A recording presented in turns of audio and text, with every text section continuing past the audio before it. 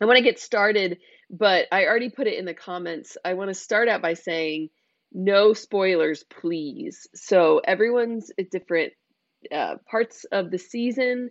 Some people are caught up, some people are not caught up. I really want to try, if we can, to really focus on episode 2 rather than looking ahead. I know it's tempting. This is the first time that I've done Joan's Take on The Chosen while the season's been unfolding, and it was a hard decision to make about whether or not to wait until the season was over. But we are going to launch into episode 2 and really just try to concentrate on episode 2. So that's my first note is if you're in the chat, if you're watching on YouTube, if you can be careful not to throw spoilers out. I know it's hard to figure out what happened in what episode, but I'm going to try my best to keep us.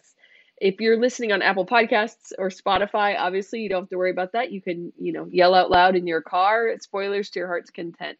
We do have a lot of listeners on the podcast. The podcast came after the YouTube lives. I did the YouTube lives for a while before one of my friends asked if I could strip the audio and put it up as a podcast.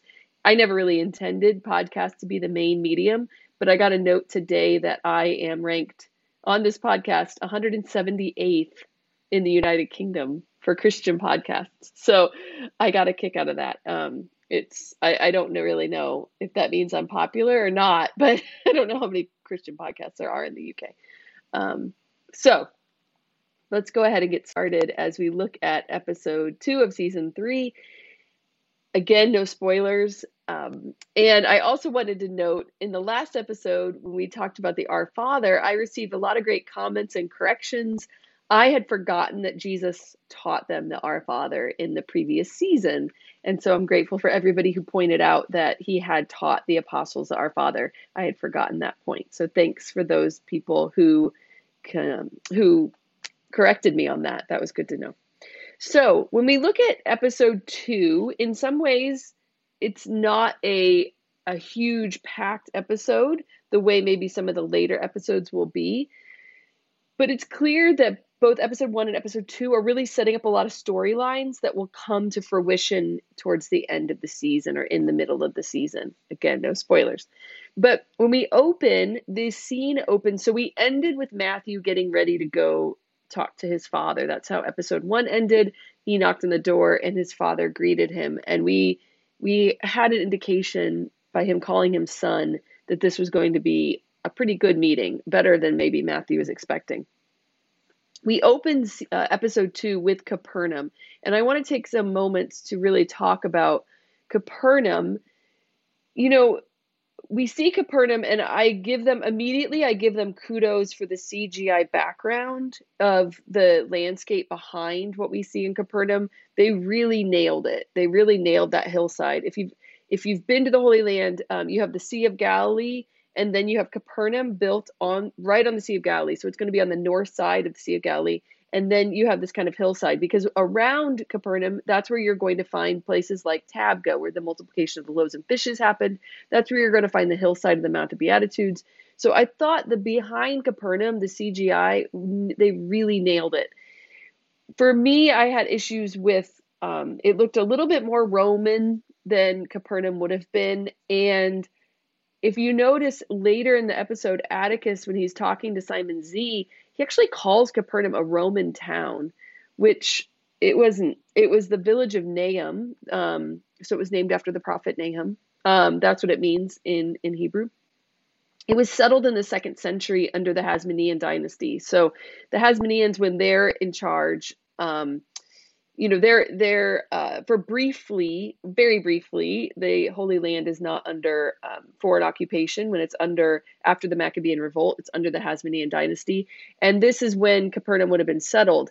And while we found in excavations, so they've excavated Capernaum, you can go today and walk around the excavations. There's a lot they haven't excavated in Capernaum, but they've not found any Roman buildings. They found some Roman buildings nearby, but nothing inside the town. In fact, excavations in Capernaum haven't revealed any archaeological trace of any Gentile presence in Capernaum. So there's no Roman art, there's no Greek inscriptions, there's no pig bones, there's no indication that any Gentiles lived in Capernaum.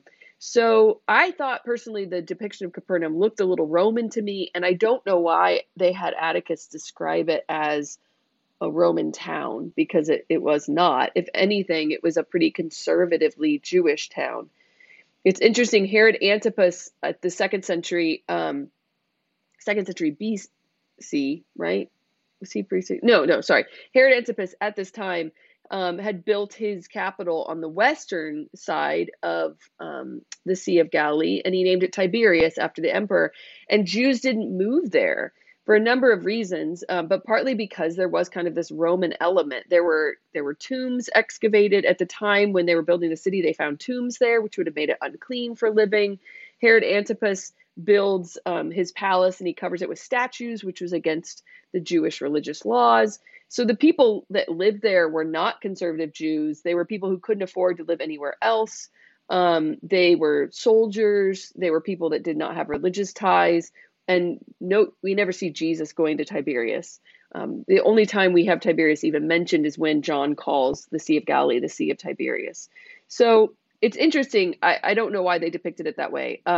Would there have been a Roman presence there with all the soldiers? Probably not. So there's some conflicting evidence of where the garrison of soldiers would have been located. Most now modern day excavations there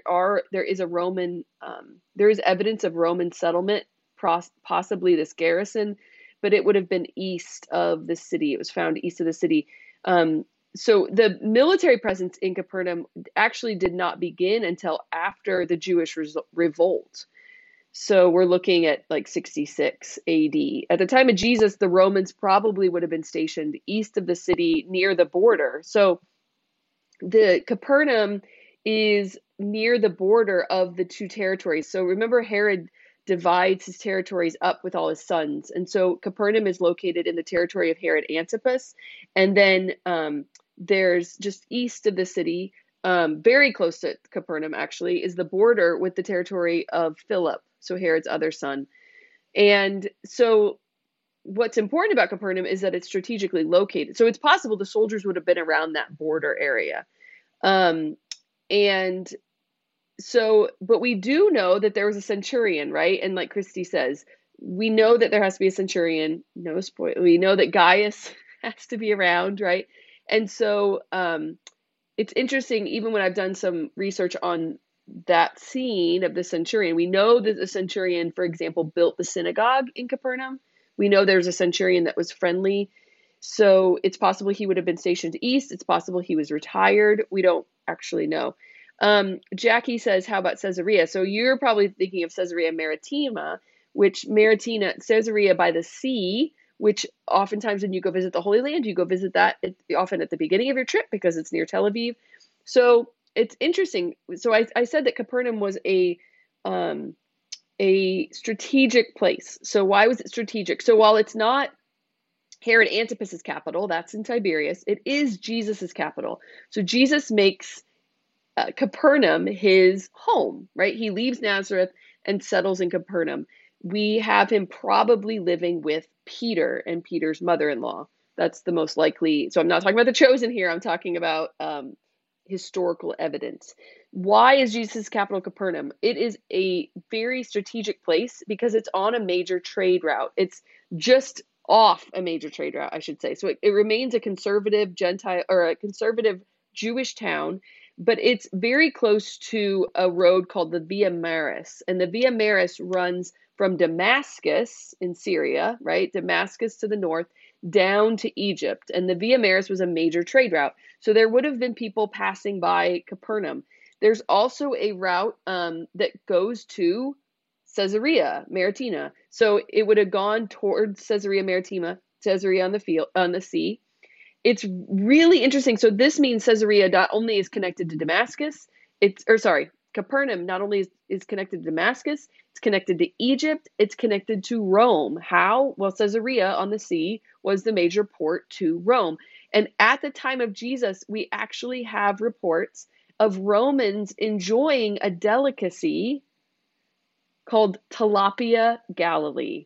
So the Romans would enjoy this delicacy of fish, tilapia, that was actually caught in the Sea of Galilee. So Capernaum becomes kind of this center of, even though it remains it's a small Jewish city. It's only about 1,500 people. So it's bigger than Nazareth, but it's not huge. To compare, the largest city on the western side of the Sea of Galilee would have been Migdol or Magdala. Magdala, we're looking at about 12,000 people.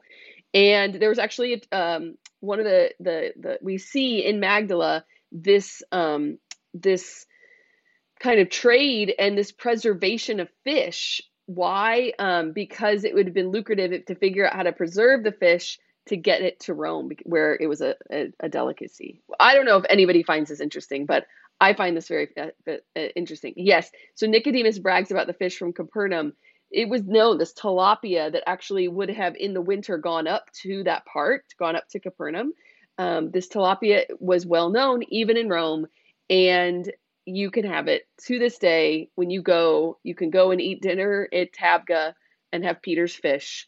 I should show you a picture of me kissing Peter's fish, but you to this day can eat the tilapia of the Holy Land. Okay, so all that to say, it makes sense why Jesus makes his capital Capernaum. Why? Because he is going to use everything possible to spread the gospel. Just like he sends Peter eventually, right? Peter goes to Rome. Why? Because Roman roads are going to be used to spread the gospel. It makes sense for Jesus to be in this place where he can stay ritually clean. He can live amongst Jews, but he's still connected to the outside world. Okay? So, that's all I'm going to say about Capernaum, but I think they nail really the geography behind the city. Okay, the shanty town that springs up, I've never thought about that. I never thought about what do we do with these people who follow Jesus, but it makes sense when you think of the feeding of the 5,000 and how these people have chased him around the Sea of Galilee, right? It basically says that in the scriptures, right? In John 6, we have the people, like they have to feed all these people, and then they chase him around over to Capernaum, where then he delivers the bread of life discourse. So it's all these little things that I can appreciate about The Chosen, because we read these sentences and we don't think about what they mean. So we have this shanty town, which I think is a really interesting development. And it makes sense to me that these people are following Christ. We have a little hint in this opening scene about Gaius. Notice that Atticus is going to basically blackmails him, right? Like, you have to take this to Quintus. And there's hints about Gaius's background, which is really intriguing. So what don't we know about Gaius? Atticus hints that there's murder in his background, right? So I'm excited to find out more about Gaius, because there's a lot here. He's been one of my favorite characters from the very first season, and he continues to be one of my favorite characters. So let's turn to Matthew. So the next big character development, and I think Jackie said this season is good for character development, and it has. These 2 episodes are really good for character development. So we have Matthew's reconciliation with his father. A few things. A lot of people have noted it's one of their favorite scenes. There's a lot kind of to unpack here. At the same time, I think it's fairly straightforward. Matthew's apology is so Matthew, right? It's just so Matthew. He kind of stumbles over trying to figure out how to apologize, how to ask for forgiveness. He doesn't understand metaphor, but he's getting to know metaphor, right? Didn't notice he said that, like, I'm getting used to metaphors. One thing I want to pull out from this whole, there's 2 things I want to pull out, 2 themes, because I think there's a lot we can pull out from Matthew's apology. Number 1, he mentioned that he was comfortable, that he never felt, he didn't understand himself. He knew he was different. And so he sought refuge. I'm putting words in his mouth. He sought refuge in making himself comfortable. And so he liked being rich. He liked eating well. He liked being comfortable. And I think a lot of us can relate to this.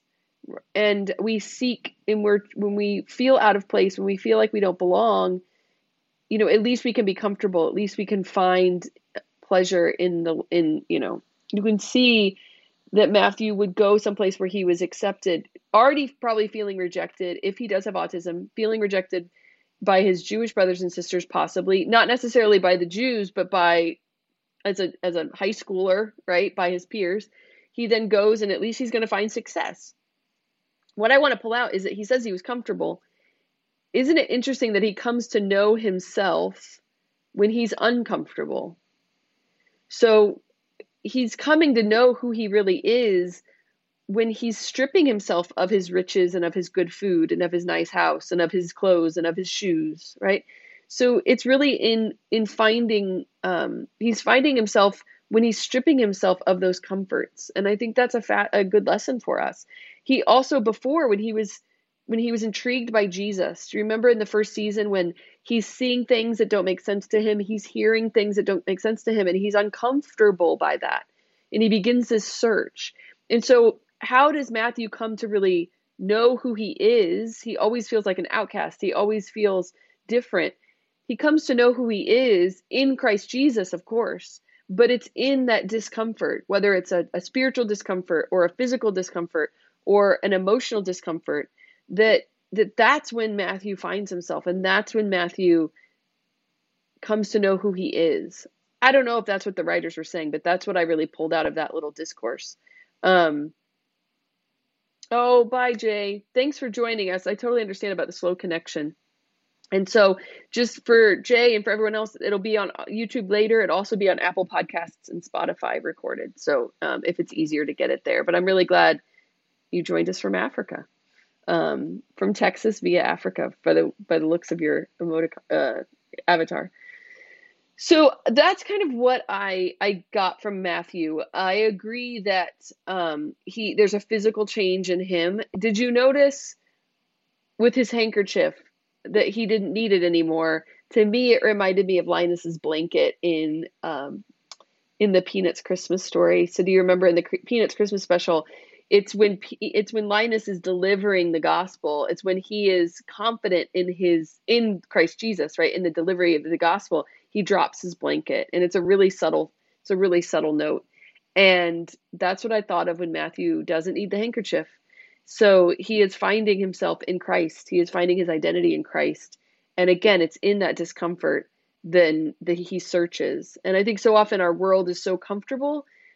We've made ourselves comfortable that we aren't searching, and we miss Jesus Christ because we have filled that hole in our souls with other things.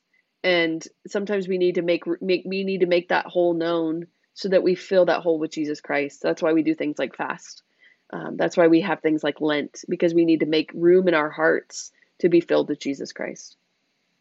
The other thing I want to pull out from Matthew and that scene is that I think it's important that his dad apologized as well, that Abba apologized. So often when we're hurt, we think there's only one person who has been hurt and only one person who's done the hurting. I think it would be very easy to think that Matthew hurt his father and that he was the only one that needed to apologize and seek forgiveness. But there's never just one offender. In any argument, in any hurt, in any harm, even in any abuse, we tend to draw a thick line between those who harm and those who are harmed. But the world, it's not that easy. Wounded people wound. And I think it's important that we need to remember there's never just one offender. And so I thought it was very important that his father seek his forgiveness as well. I thought that was a really, really important point. So moving on to our Gaius Atticus Quintus scene. Again, a lot of the storylines in this episode are just setting up future storylines. So we have the sewer well storyline briefly set up, that there's something wrong with the water in the city that will play in later, of course, in the season. A couple lines I just wanted to pull out that they have to tell Quintus about the shanty town, and he says, "What are they pilgrims to what?" And I really loved this. It was subtle, not to what, but to whom. That it was very subtle, but it's important. And you really think about pilgrimage. To the Jews, pilgrimage was very important. There were certain pilgrimage feasts where you had to go up to Jerusalem, right? You had to go up to Jerusalem. Men had to go up to Jerusalem 3 times a year for the pilgrim feasts. There were certain psalms that you would sing on your way up. So many of the psalms are pilgrimage psalms. They were sung on pilgrimage on the way to Jerusalem. And so it's a small line, but I think it's a hint at what's to come. Pretty soon, the pilgrimage will not be to the old temple. The pilgrimage will be to the new temple, right? The pilgrimage will not be to the old Jerusalem. The pilgrimage will be to the new Jerusalem. And so, Psalm 122, it's one of my favorite Psalms after going to Jerusalem, being in Jerusalem. 122 is a really great image of, is a really good example of a pilgrimage psalm. And now we would see it as going to the altar of God at Mass. And so, pilgrims to what? Not to what, but to whom? Of course, we still make pilgrimages. We make pilgrimages to Rome and to the Holy Land and to Compostela and to Walsingham and all to Lourdes, to all these ancient pilgrimage sites.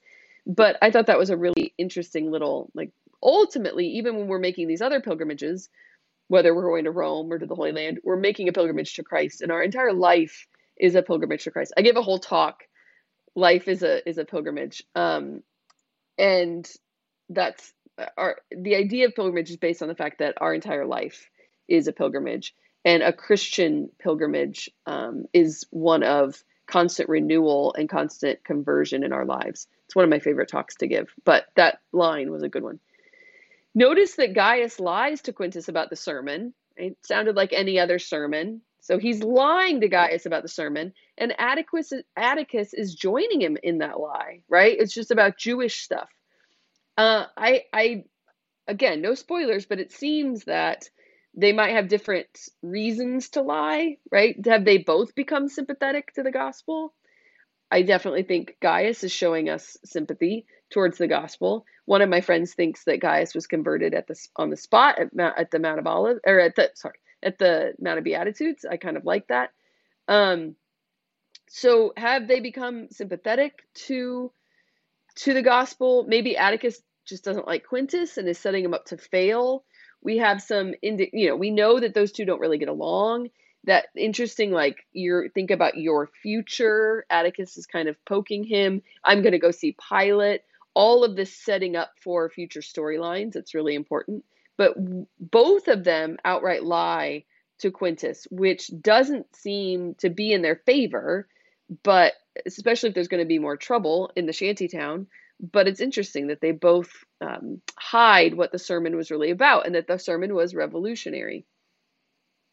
Back to my previous point, Christy says about the history of Capernaum, Quintus's character and plotline is not historical.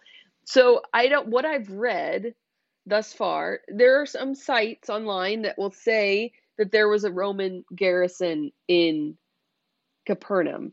Most of the things I've read say no, there was not a Roman garrison right in Capernaum, and that Capernaum was not ruled in that way by the Romans. Now, I think in some ways they have to take some liberty to show this Roman growing discontent with Jesus. And so there has to be this presence of Rome in some ways, I think, to drive their storyline. But from what I can tell, one source said that the garrison of soldiers in this area wasn't even Romans, but it was like mercenaries. So, but even, yeah. So I don't know.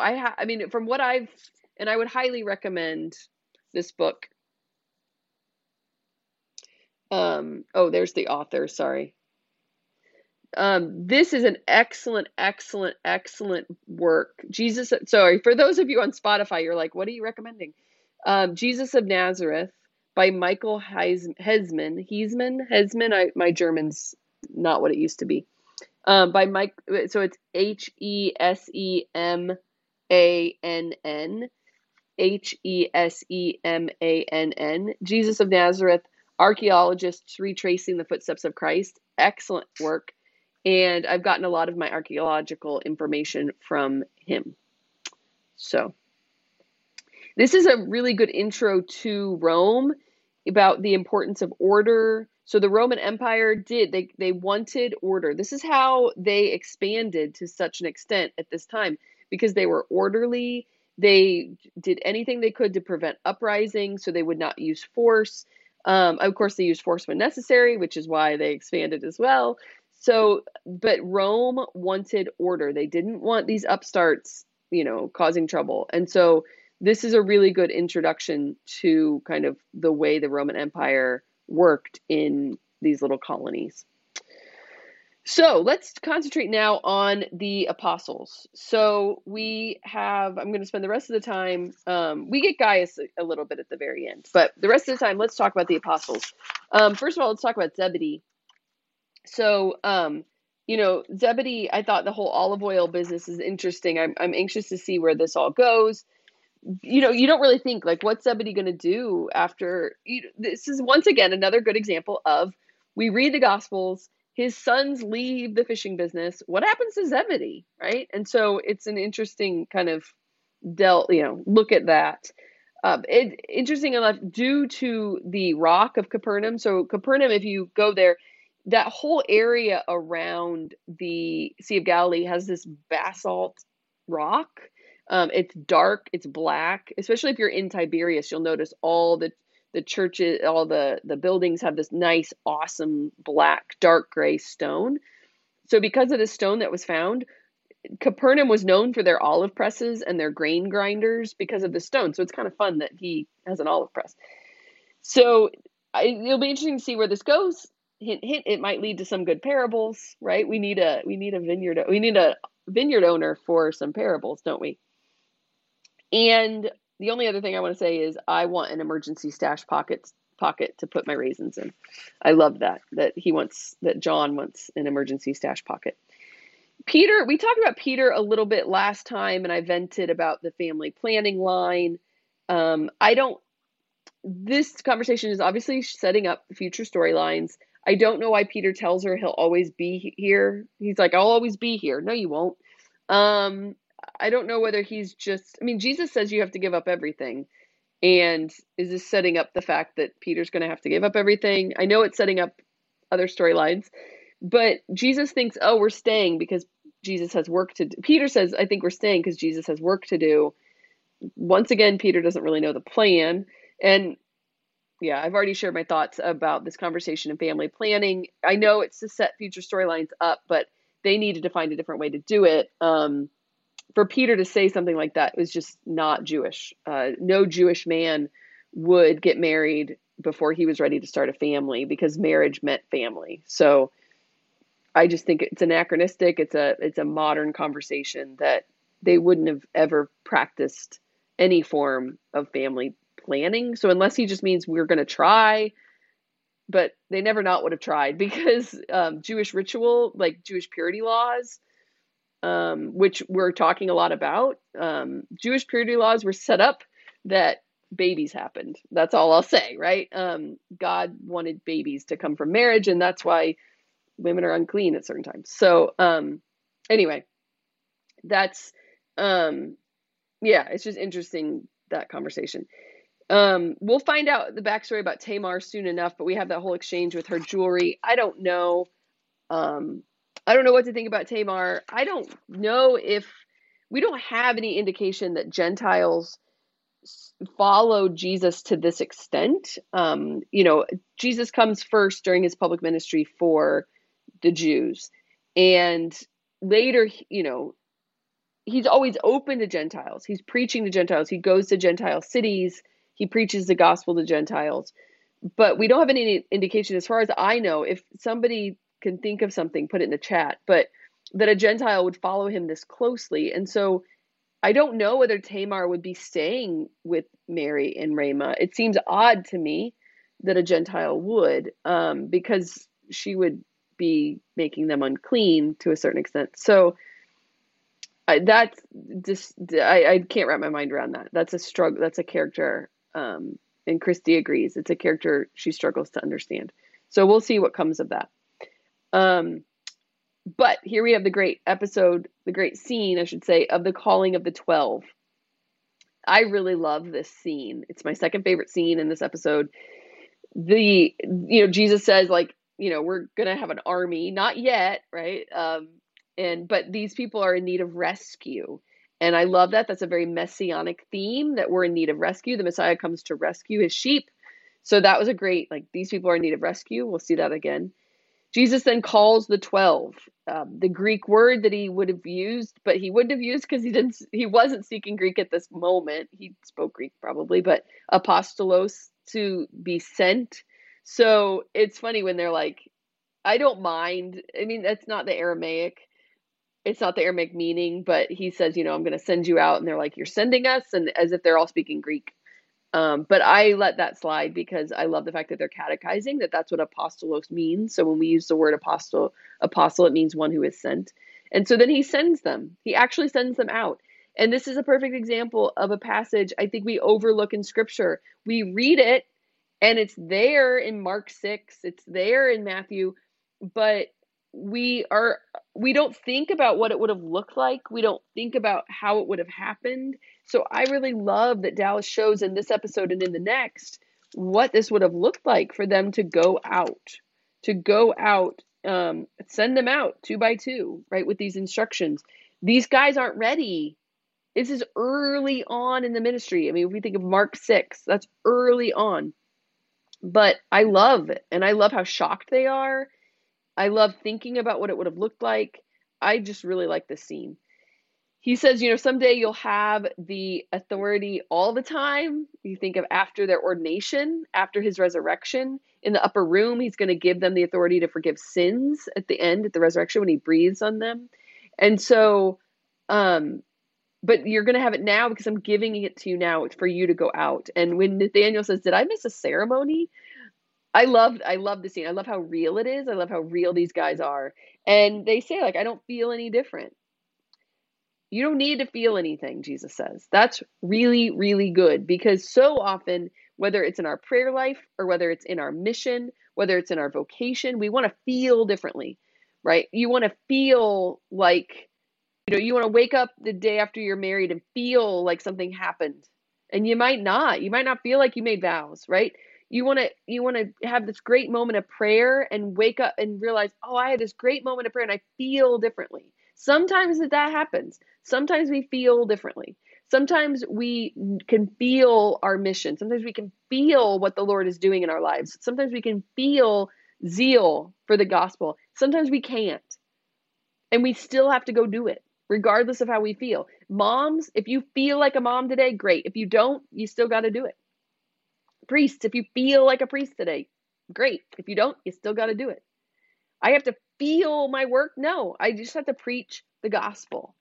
And you don't need to feel any different, because he's using you, and he's using weak vessels. And we're going to get to the whole idea of an earthen vessel, but he's in you doing the work. He's in you for the mission. He's in you for the grace. So I really love this idea. Teachers, yes, Christy, excellent example. You might not feel like a teacher. Might not feel like teaching. You might not feel like a teacher. You graduate with your little degree and you're like, yay, now I can go teach. And you're like, but I don't feel any different, right? I shouldn't have said little degree. That sounded really like demeaning. I'm sorry. You graduate with your degree, you pass your, you think of doctors passing their boards and teachers passing your licenses. Like, you still feel the same, but you go do it because he's doing it through you. If I needed qualified leaders, he wouldn't have picked them. And I like that it's John who says, we're not qualified. John's the one who says, like, we're not qualified for this. And I love that it's John, because what I feel one of the big themes of 1 John 1 is John at the beginning saying why he's qualified to preach this gospel, because he saw and he heard and he experienced and now he proclaims. And you think of John 19:35, when he's standing at the foot of the cross and he writes, like, I'm an eyewitness and I'm saying this so that you might believe. Why is John qualified? Because he was there, because he experienced, because he knew the love of God, and now he's qualified to pass that love on. And so that when John was the one who said we're not qualified, I thought, yeah, that's the point. You're not qualified, but the Christ is qualifying you. Christ is sending you. You are going to experience these things. You are going to see these things. You are going to eat with him. You are going to love him. You are going to know him. You're going to see his word. You're going to be loved by him. And that's what makes you qualified. Christy points out the great slogan, Jesus is not called qualified, but he qualifies the called. And that's what we have right here, right? I just love the realness of this scene. When they told Judas he had heard the best sermon, right? Some of it's overdone, but I really love that they are guys, just real. And they are facing the prospect of death. And it's getting real. When they realize that, when they realize they're facing the cross, when he says you'll follow in my footsteps, he's not hiding the cross from them. They're just not ready for all of it right now. And I loved how emotional Jonathan got in this scene. It became very real that there are dark days ahead. They aren't ready for it now. And I thought it was a really powerful portrayal of what they're facing when they go out. The women are going to help financially. This is straight from the gospel, that the women are the ones who help support the mission. So I liked that. The idea of the reliance on God. Why aren't they taking more on their journey? Because they need to rely on God. And I loved how he said that's necessary for following and leading. I think so often we think reliance on God is only necessary for those of us who are following, and that the leaders can rely on themselves, or the leaders rely on budgets, or the leaders rely on strategic plans, or the leaders rely, right? All of us rely on God. And that's a lesson they need to learn as leaders, right? So they're going to learn it as followers so that they are also reliant on God as leaders. I loved that little business sense that he gives them. I've always wondered why Judas had the money bags when Matthew was a tax collector. We find in the Gospels, Judas, of course, is in charge of the money bags, and he's the one that wants that, when he wants to sell the ointment, for lots of money and give it to the poor instead of using it on Jesus. And that's because we find out he's going to steal from the money bag. That's scriptural. I've always wondered, wow, why would you pick Judas to keep the money bag when you have a tax collector around? And I really loved how they explained it.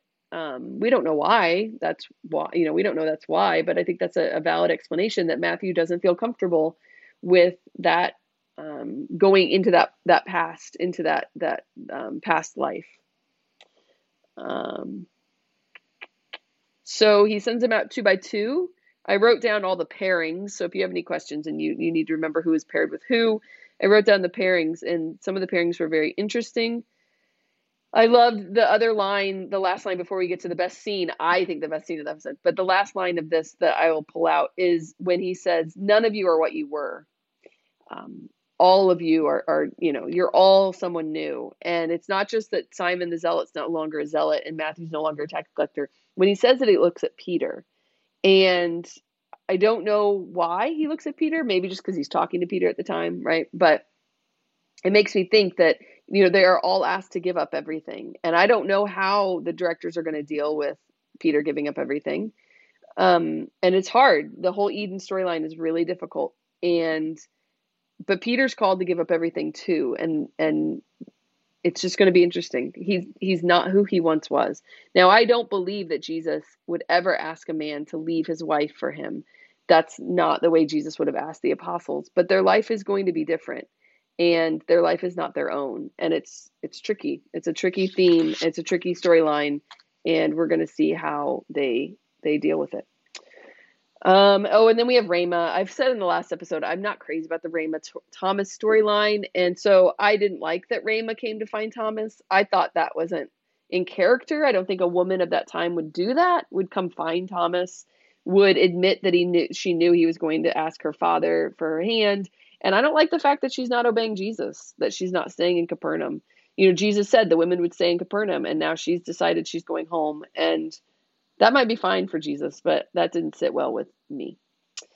So, my favorite scene. We're going to wrap up in a second here, but I think this is just the climax of the episode. This scene with little James. There's so much to say, but this treatment of why God allows suffering, why God allows certain people to suffer and not others, why certain people are healed and not all. I think this is the closest they can get to unpacking what redemptive suffering is. This is an outstanding explanation for what we do with our suffering, why God allows us to suffer. As Catholics, we're actually I think the only people with the answer to suffering, and that is that we believe in redemptive suffering. We believe that you can unite your suffering with Christ on the cross, and when you unite your suffering with Christ on the cross, it becomes redemptive. It becomes salvific. It changes the world, just like Christ's suffering changed the world. And there aren't that is one of the mystery of suffering, the mystery of evil is the greatest mystery, I think, out there. And the way they unpacked this, not necessarily perfectly with redemptive suffering, partly because the cross hasn't happened, I suppose, but I thought it was phenomenal. You know, why hasn't he healed James? Because he trusts him.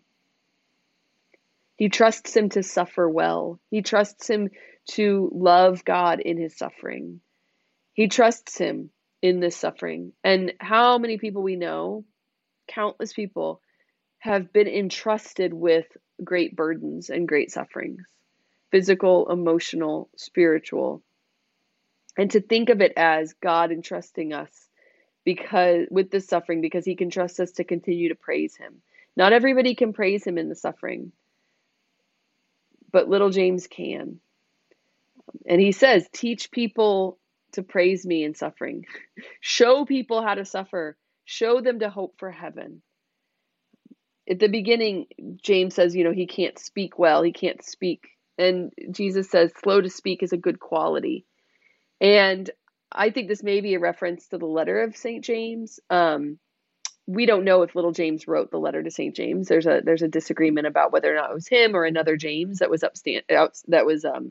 prominent in the Jerusalem community. But in the letter of James, he speaks about the power of the tongue. And so when he said that about speaking, I thought, is that a reference to James? And then if you read the letter of James at the very beginning, he talks about the value of trial and the value of suffering. Now, it might not be written by little James, but I think it's an important theme and an important connection. And I think for anyone suffering to find consolation in this, you know, James says, like, it's easy to say I'm fearfully made, but it doesn't make it easier. And how real that is when we pray. You know, it's easy to say the words of the prayers. It's easier to say thy will be done. It's hard to live that. It's hard to live that. But Jesus says, you are going to do more for me. So many people need healing to believe. So who are we?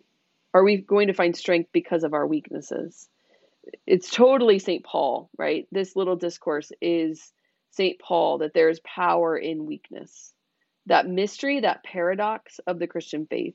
But that's what James is called to walk forward in faith and believe. We expect our leaders to be perfect. We expect Christians to be perfect. We expect once we're Christian, there'll be no suffering, there'll be no mistakes, there'll be no sin. And that's not the way it is. And so I think this is a really powerful scene. James is an earthen vessel. He's a broken vessel. He's a weak vessel. He's a suffering vessel. And he is going to heal others because that's what Christ calls us all to be earthen vessels. We're not perfect. He doesn't wait for us to be perfect to call us. He doesn't wait for us to be healed to call us, but that we are supposed to go and forward and preach and teach in our suffering, in our sinfulness, in our weakness. He is an earthen vessel. He calls Judas to the same thing. Judas, if he would have come back, if he would have had, repented, and if he would have asked for mercy, Judas would have been a earthen vessel to preach the love of Christ in the midst of his sin and suffering. But this plan is a mystery. Two more things about this that I think are really important.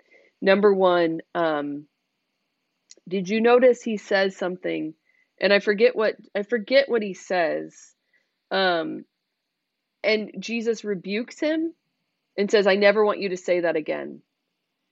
But before he rebukes him, he says, James, I love you, but I never want to hear you say that again.